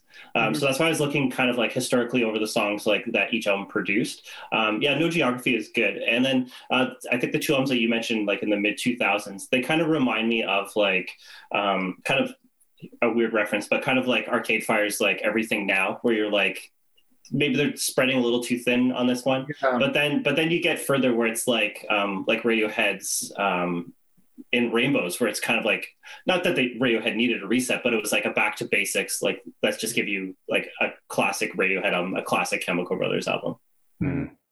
So for a guy like me who, I'm into maybe the weirder stuff or the less dancey stuff, would Further be the other album to get into, or what other album might be the one that bridges me the most? Well, if you're already into Further, I'd say go Born in the Echoes and No Geography, because it's almost like the newer reset. Yeah. Whereas like were you big into the Dig Your Own Hole stuff, like Setting Sun, Block Rockin' Beats and that stuff? I do like that stuff, the more like breakbeat. Then you can jump back to Exit Planet Dust, because you'll just get more of that. And then there's even, if you go around that era, there's so many singles with B-sides that I believe there's a B-sides like collection even on Amazon, on Spotify. So yeah, they have like a lot. So even if you enjoy Further, you can probably find stuff from Further era that was B-sides and just other releases from that time. Like they just have a lot of stuff. They're almost like the Smashing Pumpkins when it comes to B-sides, EPs, and recordings. That could be overwhelming though. Like we didn't even include in our list that they did the Hannah soundtrack, which actually has some really good songs on there as well. Like that is, what is it called? Escape 3 or whatever it's called. Like they have good music just everywhere. And like the Velodrome, the Chemical single, like they had the song with Wayne Cohen on the greatest hits. Like they just have they churn out music like crazy. And the other thing is concept album. So that's, I think, where I'll dive in next. Anyway, sorry, Gordon. Yeah, no, the other thing is too with Further, I don't think if you just like rip the version I just had like the standard CD version. So there's another track that's included on bonus versions called Don't Think. That was included. It was on the Black Swan soundtrack, but that's a solid kind of like, I don't know if you would like it because it seems like more like a dance song, or it's just like, it's kind of repetitive, like the loops and the house music. But that's a solid track. And then I don't know. Yeah. I mean, if you had to go back, or if you never saw or listened to Dig Your Own Hole, I would give that a listen to from beginning to end. Okay. So Dig Your Own Hole, maybe just because it's more important to this band, or is a better album as a whole, but not necessarily catered towards my taste. But a lot of sounds like a lot of the stuff that they were doing earlier didn't make it onto Further or this album. So there's a whole element I'm missing. Well, what do you mean, like from the early stuff? Yeah. Like more like the breakbeat hip hop sounding stuff. That side of it, I have. Yeah. You kind of lose it a bit, and once you get to Surrender, like it's pretty much gone. So yeah, if you like that stuff, like that's the thing, because their music has evolved so much and kind of influenced so much of like electronic music going forward, that I'm sure if you went back to any album, you'll find stuff you like, stuff you don't like, stuff you find interesting. They're just so. They're so innovative when it comes to this, which is good. Which is just like the Pumpkins you were saying. Like there should be a bunch of different stuff. That Yeah. way they can, people will have their favorites. We should have different favorites. We shouldn't all like the one hit single, Let Yeah. Forever Be Yeah. That's why I found with like Push the Button and We Are the Night, they kind of were slowly going into a box. That's what I almost felt like, that they weren't really experimenting as much. Because not like there was bad songs. Because even like with Come With Us, like Come With Us is a good album, but I only think there's really 2 or 3 songs on there that actually do anything different. It just seems more like Hey Boy, Hey Girl was big. Let's try to see if we can do that again. I don't think that's what they were trying to do, but they were kind of leaning more into like the dancey sort of, they were getting different sort of sounds and stuff for more dance type music. And then Push the Button and We Are the Night was, I don't know, it just seemed like they sort of lost it. But then Further, where you jumped in, is kind of like a return to form for them, and was a great album. Yeah. I was actually surprised it made the top 3 list with you guys, both of you guys, because I figured, it's a later album. It's probably like 5 or 6 or whatever. And like, it's weird because like this is a band that if there wasn't any sort of nostalgia attached to any of the early stuff, I wonder what my ranking would be like, because I think it would be a lot different without any sort of like societal interaction, because they're all great for different reasons, and they're a band that almost has gotten better like over time. So like ranking something like Further or No Geography number 1, it isn't out of the question, because they are such good albums. Just right.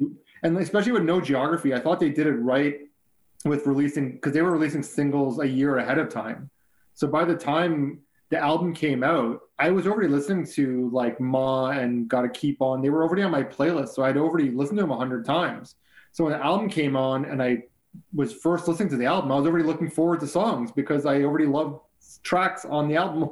You know what I mean? Like it was done right. So they're always they always have something new to listen to. And I guess to kind of add on to that, whenever I hear there's like a new Chemical Brothers album, I'm like excited to listen to it. Like I'm ready to go on that journey with them. Because generally they don't really have any misses, and it's just, I know it's going to be a fun journey one way or another. If they lean into the rock side of it, or if they lean into the hip hop or just straight up house, I'm on board for all of it. So I'm never afraid to put on a brand new Chemical Brothers album. Mm-hmm. Except for that one that you guys hate, We Own the Night or whatever. We Are the Night. No, there's still good tracks. There's good tracks and moments on it. It give it a listen and you'll know what we mean. It just seems empty. It just seems like it's missing something. So it's not like they went in a stylistic direction that didn't work. It's just... Yeah, because like, let me just look at the track listing here so I don't start listing off wrong. But yeah, like Saturate's really good. But then like Saturate's a really good song. But then you'll have a song like The Salmon Dance, which is probably the worst Chemical Brothers song I've ever heard. Like it's very cringy that they even wrote a song like this. But then like, sounds like it might be a joke. But like Harpoons is good. Like there's good songs on it. So it's not like I hate the album. It's just the standard that they kind of created themselves, it didn't meet it. And especially coming off a weaker album, in my opinion, leading into this one, it was sort of like, oh no, is this like the trajectory we're going on right now? Because did you think it was the end? That's the thing, because I know it's been like a running thing on this show when we talk about an older band, how the later years, these bands and artists sort of fall off, or we stop sort of caring because they don't change enough for us, or maybe they change in a direction we don't like. This was a band that was sort of, they were on the brink of being one of those like, oh no, here we go again. And then they sort of like took a moment, took a break, released the greatest hits, and then came back stronger than ever. Where you can arguably the stuff they're releasing now is just as good, if not better, than the stuff they were releasing 25 years ago, which is crazy to say. You can't say that for a lot of bands, a lot of groups. Yeah, that is a tough achievement for sure. Yeah, I mean, you can think of like other groups from this era too that have kind of gone quiet. I mean, they have various reasons, but like, I mean, you don't hear too much from Fatboy Slim, or I mean, the Propeller Heads. Like, I know of like that one album. I don't know if they're big still, but these guys have stayed relevant. Yeah, because Fatboy Slim sort of like kept making music under different names and working with a bunch of people. He kind of lost what he was doing, but he still DJs huge. And Propeller Heads, they never really did anything after that album. I think they just kind of went their own separate ways. But yeah, a lot of the electronic bands, they either disappeared members went on, but then the ones who kind of like started it, like Chemical Brothers are still together. Prodigy is still together, though they did lose Keith Flint last year. Daft Punk they're just like icons. Kind of, I wouldn't be surprised if they release an album this year. I would be surprised, but I wouldn't be surprised just because it seems like they kind of function on their own timetable. But yeah, Chemical Brothers were the only bands from that era that never stopped. Like Prodigy took a break, Daft Punk takes huge breaks, Fatboy Slim became his own thing, and then a lot of those bands like, you know, because there was a ton of electronic bands back then. Like Crystal Method. Yeah, Crystal Method, Fluke, Left Fields. There were so many. Like I can probably name like 50 here. A lot of them stopped, changed a lot, or just started making music under different names. Whereas Chemical Brothers just kept chugging along and kept putting out work that people just loved. And because they had the history, they were always relevant because their history was so important that whenever they released something, it was important. And it seems like in England, they're just one of the bigger acts there. Like they'll play like huge festivals and huge outdoor shows. Yeah, and because they have they're drawing on so many different genres and stuff. Yeah. It's harder to run out of ideas. It's harder to get like slide into like a one sort of thing. It's hard. Well, if you're interested, and you're right, it comes across as honest. It's not like they're just doing it because they need a rock song to market to the rock guys. They're just interested in different music. So then you get a lot of ideas coming in. Like when Further came out, what was it? One of the first songs they released off it was like an 11.5-minute song. So it's not like they're looking for radio play. They're just doing their thing and people will like it. Whereas before it seemed like for those two albums, it's almost like they were releasing songs that could get played on the radio, which didn't always work. So they're like, okay, trying is not working. Let's just be ourselves. And that worked. Yeah, I don't know what happened exactly, but yeah, from an outsider, it looked like, okay, now they're working, you know, every song has someone singing on it, or at least like a lot more songs than before. Mm-hmm. But like you did get like songs like Believe that I really liked, and, you know, and Galvanize and stuff during that era. They released some of probably their most popular songs during that era, even. Just as far as an album goes, it's almost like the albums took a step back, whereas the singles might have been a little more radio friendly. Now I know you've kind of spent the last few minutes answering this question, but I'll ask it anyway. Is this their peak? Because when you look at the discography and the record sales, this is the last album that they had that went platinum. So I know we're fans, so we have like a different answer, but did this peak? Is this the peak of Chemical Brothers in the mainstream? I would say it's for the mainstream. It's weird because back then, like what they were doing seemed like it was more like relevant. It was new. It was like cutting edge. It was kind of getting radio play. But now, just the amount of respect that they have now and how they're viewed now, it's almost like it's a peak now, because when they're releasing something like No Geography, there's a lot more attention being paid to it than when they released Surrender. So I feel like they have a lot more power now. You know, like 5 years ago, they were doing songs for the Olympics. You know, they did a soundtrack for Hannah. Like it seemed they did a song for Hunger Games. You know, like they're just so much bigger now than they were back then. Where artistically, you can maybe say that's when they were doing their most cutting edge stuff with Dig Your Own Hole and Surrender. But I feel like as far as their power is, it's probably now. So it's almost like artistically, yes, maybe the late 90s was their peak, but as terms as like them doing something and people paying attention to it is now. And that, like, in terms of their peak in I guess where they peak on the charts, because of all that extra attention now, if they just released another crossover rock kind of song, well, that would easily, like, so long as it's they still chart good, but they still chart on the electronic dance music charts, just that there's charts specifically for them now, whereas before they didn't really have a place, so they were getting on the pop charts. Yeah, the charts. I'm talking about getting your song on Chime FM or, you know, whatever. If you have a song that can make it that far, then it's. That's the thing, though. When they released Galvanize, where Chaos was on it, that song got played all the time, just because there was that's true. Someone singing on it. Yeah, I mean, I'll agree with you guys. I think this is probably the peak of like maybe their popularity in the mainstream, but they have endless credibility. I mean, they always just like if they want to feature, they'll just get Q-Tip. It seems like they have endless credibility. And I think the other thing is too when they want to do something like a soundtrack, it creates waves. It's like, oh, Chemical Brothers could be doing the soundtrack. Okay, let's get ready for it. Like it's like Daft Punk if they want to do a soundtrack, they do this Tron soundtrack. Everybody's going to buy that soundtrack because they know what they're getting. Yeah, I said chaos earlier. I meant Q-Tip. I don't know why I said chaos. Okay. Oh well, he was on a song too, so yeah. That's really indie though, I guess. Yeah.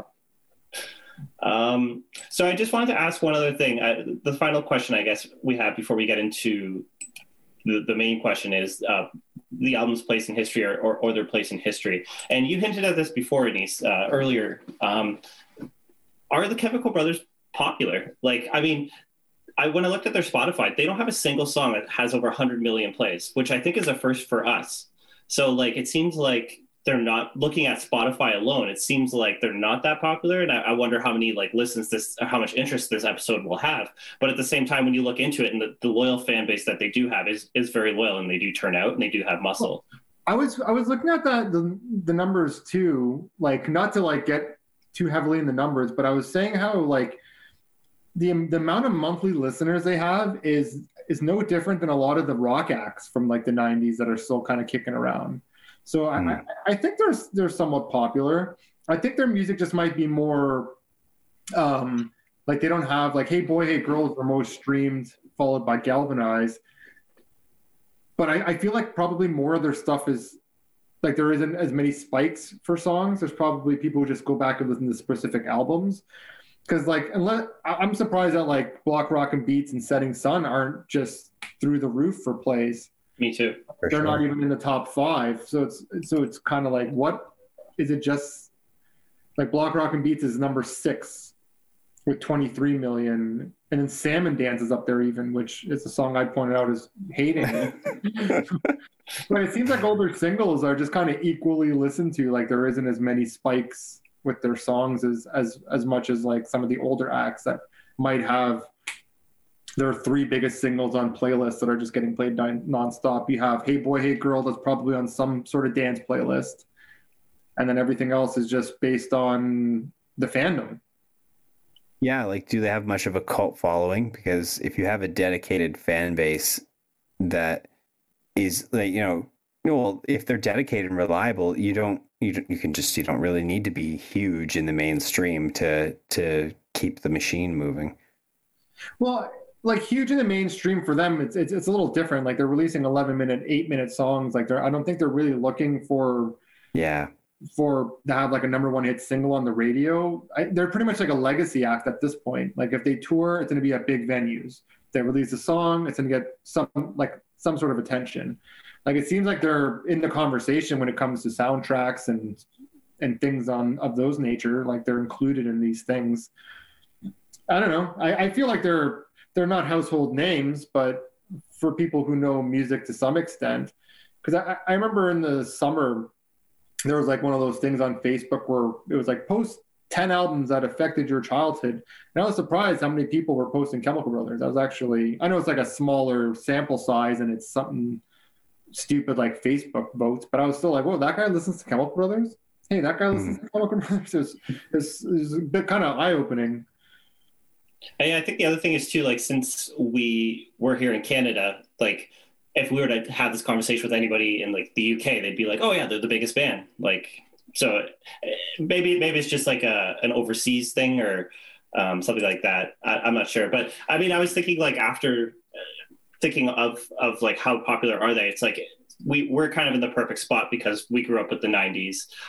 We know who they are. And then, but the other thing is too, like when you hear songs like Go, which are popular, it's like, are people like seeking those songs out? Like they Shazam it and they're like, oh, okay, whatever. Like they're not really listening to it or embracing it. Well, the thing for me is like songs like Go and Galvanize are not even close to any of my favorite Chemical Brothers albums. Cause I feel like if you are like a Chemical Brothers fan, those songs aren't really like the best representation of who they are. Whereas those are the songs that I hear being played. Like they'll be played like on the radio or like during a sporting event or something. So it's I don't know. It's almost like for me, they're in albums group. They're not really like singles.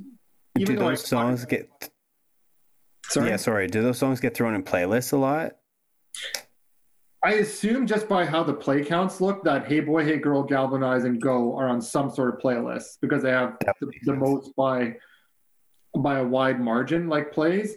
But other than that, it all seems fairly even, other than like Block Rockin' Beats and the certain singles that I'm sure will have bigger bumps where, I don't know, I feel like they just have their fans as they release music, it gets listened to.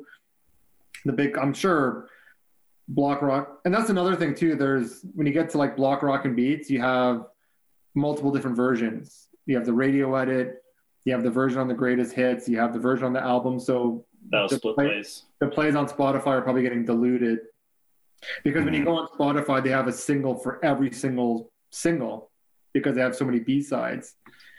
So if you do search like Setting Sun, you might not be listening to the one on the album, you might be listening to the one from the single or the one from the greatest hits. And then you have Surrender, you have the deluxe edition plus the regular edition. I wonder if bands will stop doing that. Plays nowadays, like even when you look at this, it's being so diluted, but whatever. I think they're popular. I'm going to go with that. Yeah. Did you listen to I didn't even know there was a 20th anniversary of Surrender. Did you listen to that this week? I didn't listen to it this week, but it's just like remixes, isn't it? It's like almost 3 hours long, but yeah, it just turns into like just remixes, extended plays. There's a bunch of B-sides on it, but it's mostly, just remixes. I've probably already heard the B-sides just from singles and stuff. Mm-hmm. Yeah, like Diamond Sky, Studio K, Power Move. Yeah, I've heard Electronic Battle Weapon 4. Yeah, I know those. So it's nothing new, I guess, other than the remixes. Yeah. And then I guess just to kind of briefly explain before we ask the question, the whole thing with the electronic battle weapons, basically it's what DJs do. They release records like on a white label. So that way DJs, when they can test their material and they have nobody has like any I can't think of the word I'm looking for here. Preconceived notion of what it's like. Oh, nobody knows what it is, right? So I think I did get the Brotherhood album, which had 10 Brotherhood tracks, which end up becoming songs or B-sides to their albums. So I thought that was interesting. Like that's how they test their material. They'll give it up to DJs, 500 copies, send them out. Because in the early days, electronic battle weapons were like, you just heard about them because they're only on vinyl. It's like, oh, they have these like where they release it and it usually ends up being a song, but it kind of gives you like an idea of what the album's going to sound like. But yeah, I think this is around the time where the next album, I believe it began in Africa, was a electronic battle weapon. That was the first time that I first heard it as an electronic battle weapon as opposed to the song. So yeah, it was such a cool name. Such a cool name for a focus group. Electronic battle weapon. Yeah, I guess. But I know that it was always sort of like a mythic thing that you kind of heard about. And then when the internet era came, you were able to download them and hear them before the album came out. And then they released them all as part of the greatest hits. So at that point, you were able to get the first like 3 that were hard to get and all this stuff. Yeah. So do you guys have any final thoughts before we ask the question? Anything you want to mention that we missed? No. We're good. All right. Shoot. So I guess we'll ask, is it essential? Who wants to go first? I can go first if you guys still want to. Go for it. Go for it, Gordon. All right. So yeah, I mean, yes, I think this album is essential. I think it's a good mix of everything that you saw before the first 2 albums and then everything that'll kind of come after. Let me see what else I have here. I like that I think Chemical Brothers are the masters of mixing house or electronic music and giving it a rock feel, even down to like the structure, the sequencing of the album. So if you're not a house or a dance EDM fan, I think you'll still like this album listening to it. So I think it's a good pick for us, at least to focus on for an episode of our Essential Album podcast. And then, yeah, we talked about this at the beginning, but I love the first 3 tracks, especially how it hooks you. I think Chemical Brothers are masters of digging their claws into you. Like, for example, you can think of like Further. You think of those first 2 tracks, that's like 18 to 20 minutes of the album right there. So you look at a third, and it seemed like it was only one song. I love the energy and what they bring on that regard. So I think this is essential. I would argue that they have at least 2 essentials, maybe even 3, based on the rates. For me personally, based on the rate, how often I listen to those 3 albums. Whoa, yeah, 3 essential albums. That's huge. They're popular. They're popular to me. I love these. Essential to Gordon. I will say this one's essential too, just because for a few reasons, but because it's such a bridging, like Chemical Brothers bridge, and specifically on this album, it bridged to so many different camps. It introduced electronic music to a lot of people who wouldn't have been into that before. So that, and it also doesn't sound dated. Like, it doesn't really, not like they're using samples that sound like, that's definitely from the 90s or something. I don't think so. And some of the drum sounds that I was listening to, I'm like, okay, that could have been like Justice or Daft Punk or something like from last year. So it doesn't. Yeah, because a lot of their I think for those reasons, yeah. A lot of the sounds they use are like original enough, like, or they don't use a lot of like samples. A lot of it's just sort of the electronic equipment they're using or whatever drum machines they're using. Yeah, totally. Yeah, so it makes it an original. This gives it original vibe, so it doesn't sound dated, and it bridged to a lot of different for a lot of different people in the rock world, especially. Yeah, because I'll jump on kind of what Gordon was saying, because it's hard to say Surrender is, like, I'll say it's also essential. It's hard to say Surrender is essential because Dig Your Own Hole seems like even more important because of when that came out, was sort of like the electronic music boom. It seemed like it's almost like there should be a documentary made about Dig Your Own Hole, Daft Punk's Homework, and Prodigy's Fat of the Land, because those 3 albums just seem so important to like electronic music going forward. And you can argue that all music is electronic music now because all these elements are just all over the board. Like your average pop song would have been classified as electronic dance music 20 years ago. So yeah, Surrender, it's just you had the Hey Boy Hey Girl, which is iconic dance song, but when you go through the album, it's not even a good representation of what you're going to hear. It's a journey, and that's just one of the big moments on it, one of the stops that you make along the way. It even comes like so late in the album, it's almost like your final peak before the come down. So I'd say it's important. I feel like everyone should go back and listen to it. Like even if you don't like electronic dance music, this is one of those albums where it's like, just listen to it. You'll find something you like.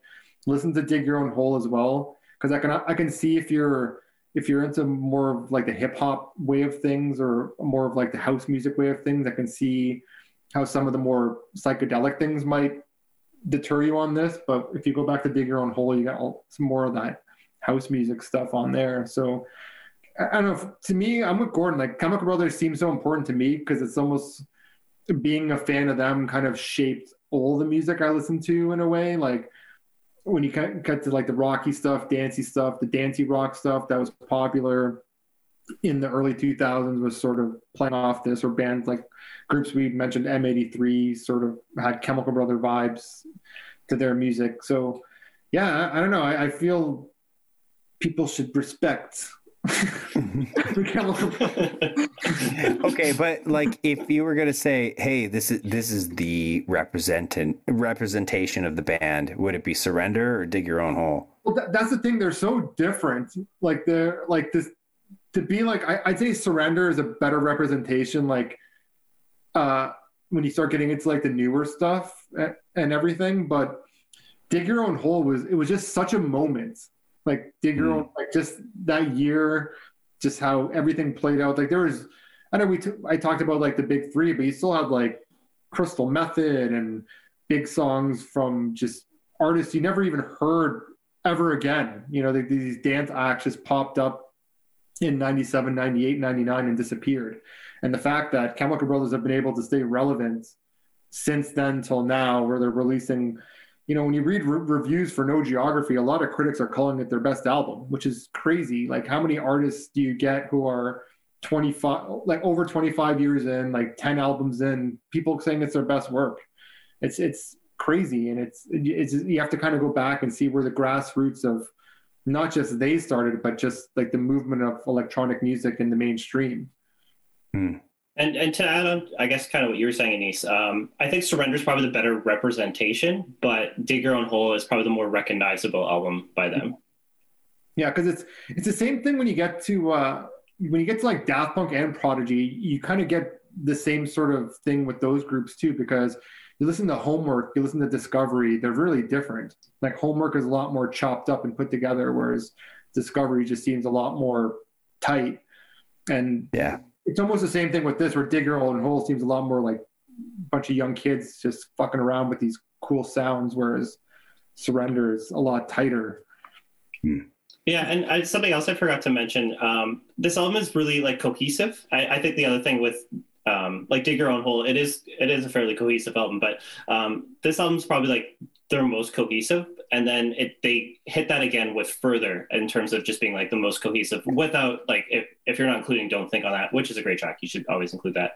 But I think the next closest where in terms of like that cohesion or just like having a solid album that they hit it on is probably the like Push Your Button. It has a similar sound, but like it didn't, like what Anise was saying, it doesn't have the teeth like that these albums have.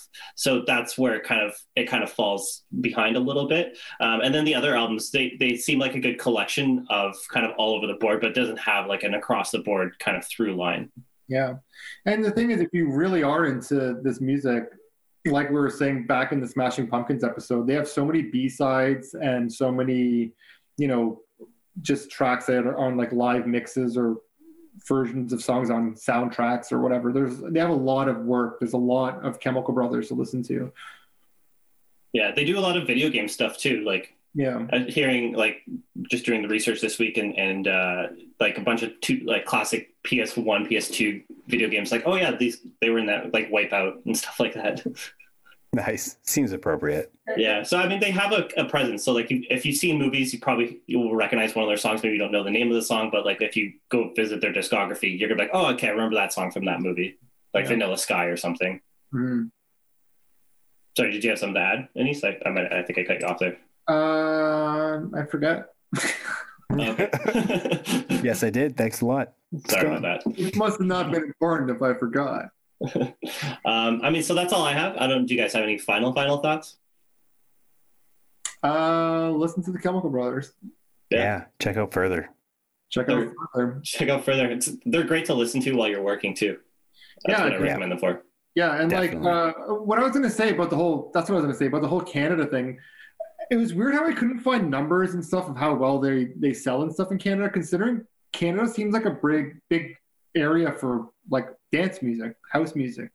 Could we have a lot of like Mastercraft, Deadmau5, Felix Cartel? Like we have a lot of Canadians who are kind of big in the dance world. That's why I was sort of surprised that Chemical Brothers don't really have they don't come play here live. I couldn't find their numbers here. Like, did they chart here? It was hard to find any sort of Canadian information. But that's the joys of living in Canada. We just get lumped in with the U.S. Yeah. Please, Chemical Brothers, please just come to Toronto. You don't have to come to Montreal or Vancouver. Please, just Toronto. Just come to Toronto. I know it's a pandemic. Just once. Yeah, and just wait a little while. And I hope like it doesn't go like the Radiohead way where like the stage collapses on the stage hand is. Okay. We want you to come. Please come multiple times. So back to Toronto. All right. I mean, that's all I got. So I guess we can fade out. All right. All right. Goodbye. Thanks for listening to the Essential Albums podcast. That one was recorded in February. We bumped up Daft Punk's episode to next week in light of the tragic news. So rediscover the robot duo as we dive into their second album, Discovery. Watch out for new episodes. You can find us on Anchor, Spotify, or wherever you find your podcasts. You can give us a follow on Instagram at The Essential Albums Podcast. Original music by myself, Ryan Dugal, and artwork by Vincent Tran.